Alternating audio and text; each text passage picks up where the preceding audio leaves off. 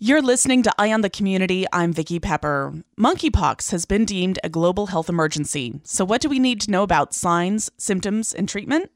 On the line to discuss is Dr. Phyllis Ritchie, a board-certified infectious disease physician who's been practicing for 30 years and CEO and founder of PS Test. Thank you for joining me. Thanks for having me, Vicki. I'm glad to be here. Dr. Ritchie, start by telling us what is monkeypox and what's its history been? Monkeypox is a virus that originally was discovered in Copenhagen in monkeys. It doesn't mean it's from monkeys, but that's where it was found. Later on in the 70s, it was found in humans, and the thought is, and it's not sure, that it comes from a rat, a Gambian rat. There was another outbreak in the United States in 2003, which was well contained, and that was from prairie dogs. This outbreak presently is different from any other outbreak we've ever seen. It's in the genital area mostly and in the anal area, and mostly presently it's happening in gay/bisexual/other men who have sex with men, but it's transmitted through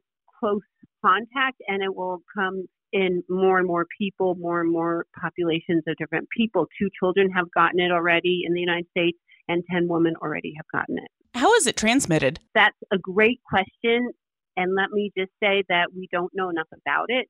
But what we do know is it's transmitted through close contact. It's transmitted through bed and bedding.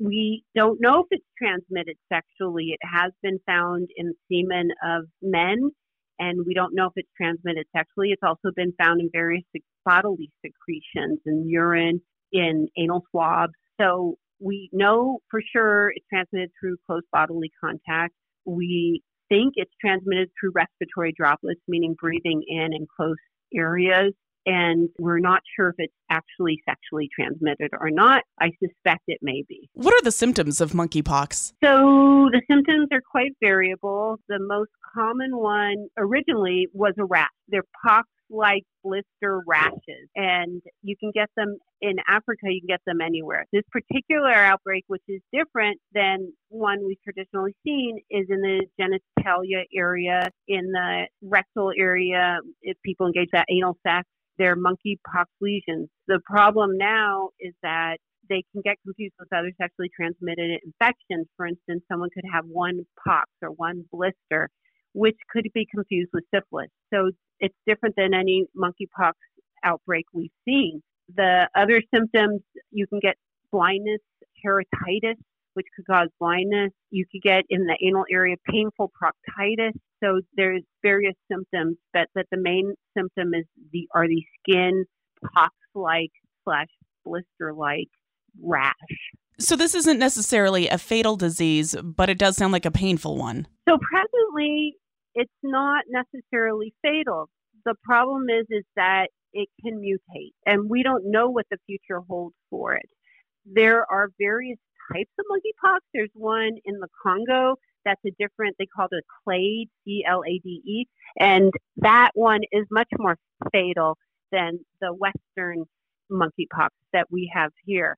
But we don't know what will happen in the future with mutations. Just like COVID-19 has various mutations, so does monkeypox. How many cases have been reported nationally and in the U.S.? So nationally, there's been 14,000 cases, and in the U.S., there's been 4,000.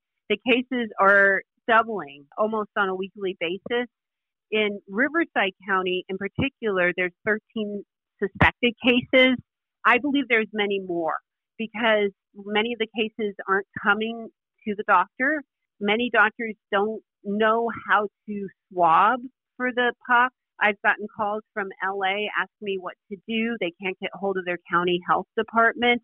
And when I tell them, they just don't have the refrigeration to keep the swab for the county to pick up. The commercial labs now offer testing, LabCorp and Quest. So we can just send them to LabCorp and Quest, but it's all complicated. You have to refrigerate these swabs. So that's how you test for it, is you swab it. And tell us again, who's at risk for monkeypox? Everybody. Everybody's at risk for monkeypox that has close contact with someone that has monkeypox.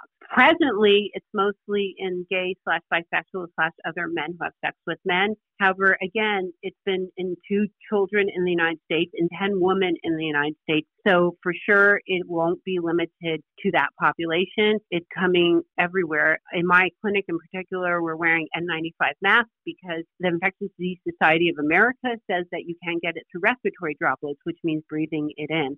So we're wearing our N95 masks, we're gowning, and it can happen in everyone. What's the treatment for monkeypox? The preventative treatment is a vaccination, and we would like to vaccinate everybody at risk. Presently, we'd like to vaccinate particularly gay / bisexual / other men who have sex with men. We just don't have enough vaccines in the United States in Riverside County. The treatment, if you get it, is an antiviral called Monkeypox. It's not readily available. When the WHO declared a public emergency, we were hoping the United States would do the same, so it would bring funding in so the vaccinations would be more readily available and the Monkeypox would be more readily available. That hasn't happened yet, unfortunately. And why is that vaccine supply so limited? Monkeypox is a cousin to smallpox.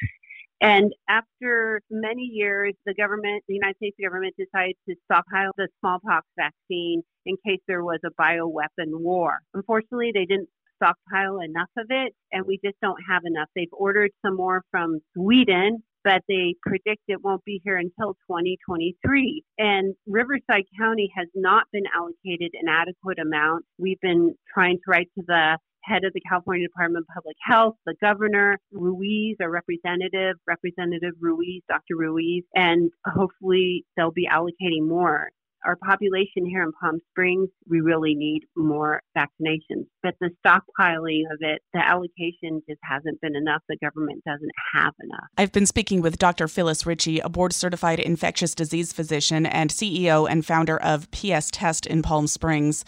Is there anything else we need to know? We need to get more vaccine allocated to Palm Springs, and we should all be writing our representatives, our governor, and quite frankly, the President of the United States to tell them about our population in Palm Springs and tell them we need more vaccinations here. Thank you so much for talking with us today and bringing this to our attention. Thanks for having me, Vicki. I really appreciate it.